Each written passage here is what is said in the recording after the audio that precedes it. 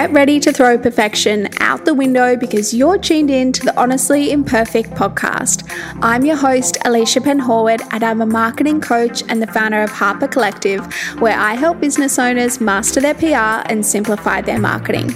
Each week, we'll be unlocking valuable tips to up-level your business and sharing honest conversations with entrepreneurs to uncover their stories and wisdom to inspire you to take action. Now let's dive into this week's episode.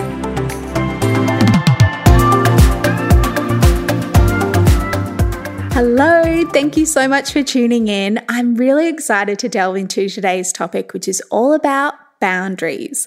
This is something I've worked really hard on in my business over the last few years, as when I first started out, I would say yes to everything, even if it meant sacrificing my own needs. And the reason why I think gaining clarity around your boundaries is so important is that our time is not a renewable resource. So we need to be really conscious about where we choose to invest it, which is why today I'm going to be walking you through the steps to get clear on your boundaries, some ways that you can put them in place, and how you can uphold them to continue strengthening that muscle of allowing what you want into your life and gently declining the things that don't align with you. So let's dive into the juicy topic of boundaries. Something I've noticed is that when we're just starting out in our business or we begin working with a new client is that we're so eager to go above and beyond, which is excellent, but sometimes the wheels can begin to get a little bit wobbly a few weeks or a few months in, which is often because we haven't clearly communicated our boundaries and our way of working from the get-go. This is why I think it's so important to set aside some time to think about what your boundaries are around working so that you can begin to work out the best ways to communicate them in a way that feels really good from the beginning. Now, I want you to remember that boundaries are not bad. We're not shutting people out or losing opportunities. We're simply looking at the structure we need to support us in delivering an exceptional experience for our customers or our team. So to help you identify what your boundaries might be, I've popped together some questions for you to think about. Number one is, how many times a day do you want to check your inbox? So for me, this is about 2 times a day. If I'm waiting on a response for something, then maybe it's 4 times max. Number 2 is, what do you feel is an achievable response time to get back to emails? So for me, this is about 24 hours. Number 3 is, what ways do you communicate with customers or your team? Now, this one is really important for you to focus on because I remember a few years ago, I was getting WhatsApp messages, Facebook messages, Instagram messages, and the problem with this is that my eyes are not in all those platforms every single day. So what often happens is that some of those really important messages are getting lost altogether and they're not getting a response. So I think it's important to think about which platform are you going all in on and really educate people on, this is where you can reach me, pop me a message here and I'll get back to you. Number 4, so speaking of social media, if you have a large community online, you might want to think about how many times a day you respond to your audience and engage with them. And the reason why I think this is really important is that you can't be on all the time.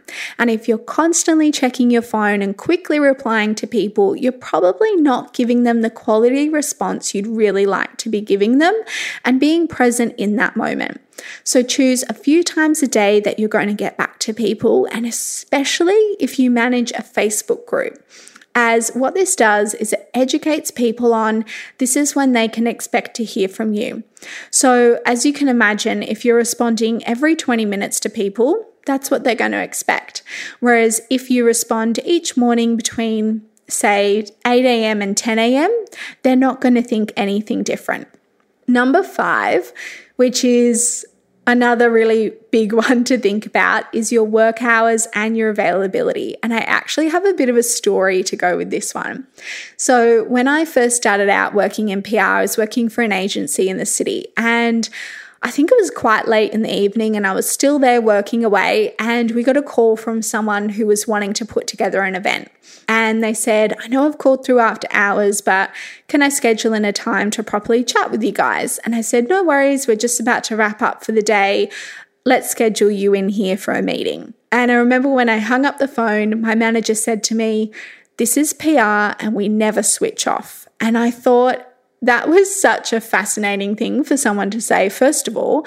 But second of all, you cannot tell me that you're going to prepare an event strategy for someone at 3 a.m. in the morning. So especially if you're a business owner, think about what work hours feel good for me, and that is what you implement, because ultimately it's all up to you.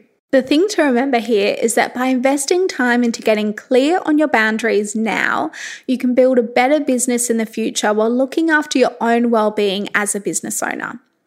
Now onto communicating your boundaries, which for a lot of people, including myself, can be the scary part, but really it doesn't have to be.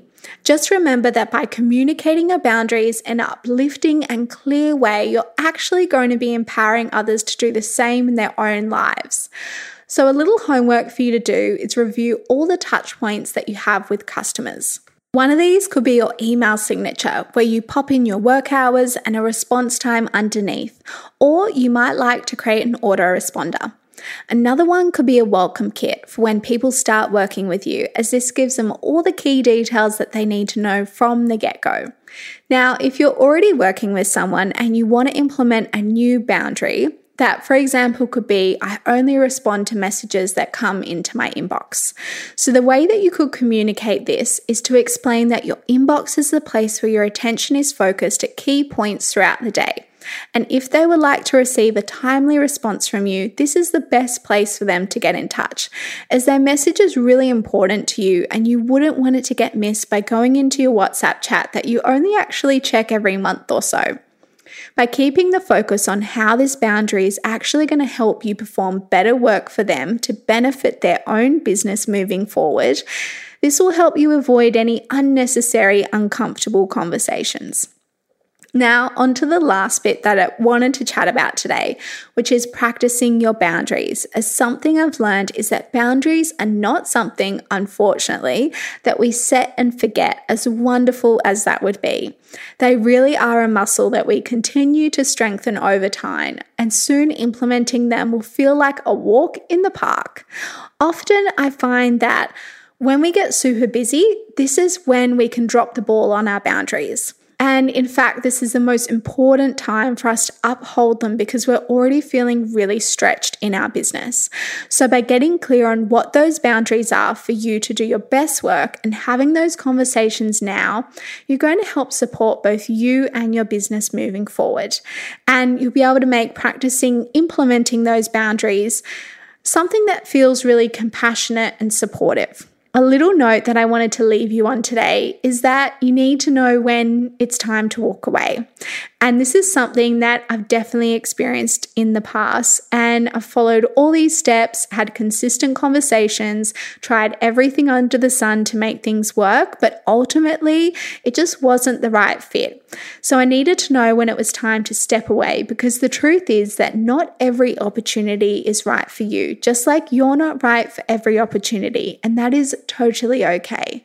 We want to make setting boundaries in our business a really supportive and uplifting thing instead of something that feels abrupt and uncomfortable, which is why if you put in the work now, you can create a structure that is not only going to support the growth of your own business, but everyone else's that works with you. And just remember to trust your gut on this, because pretty much every single time it's spot on. Thank you so much for tuning in. If you enjoyed today's episode, I would love if you could leave a review or share a screenshot to Instagram and tag @HonestlyImperfectPodcast so that I can pop on over and say hello. I can't wait to connect with you again soon.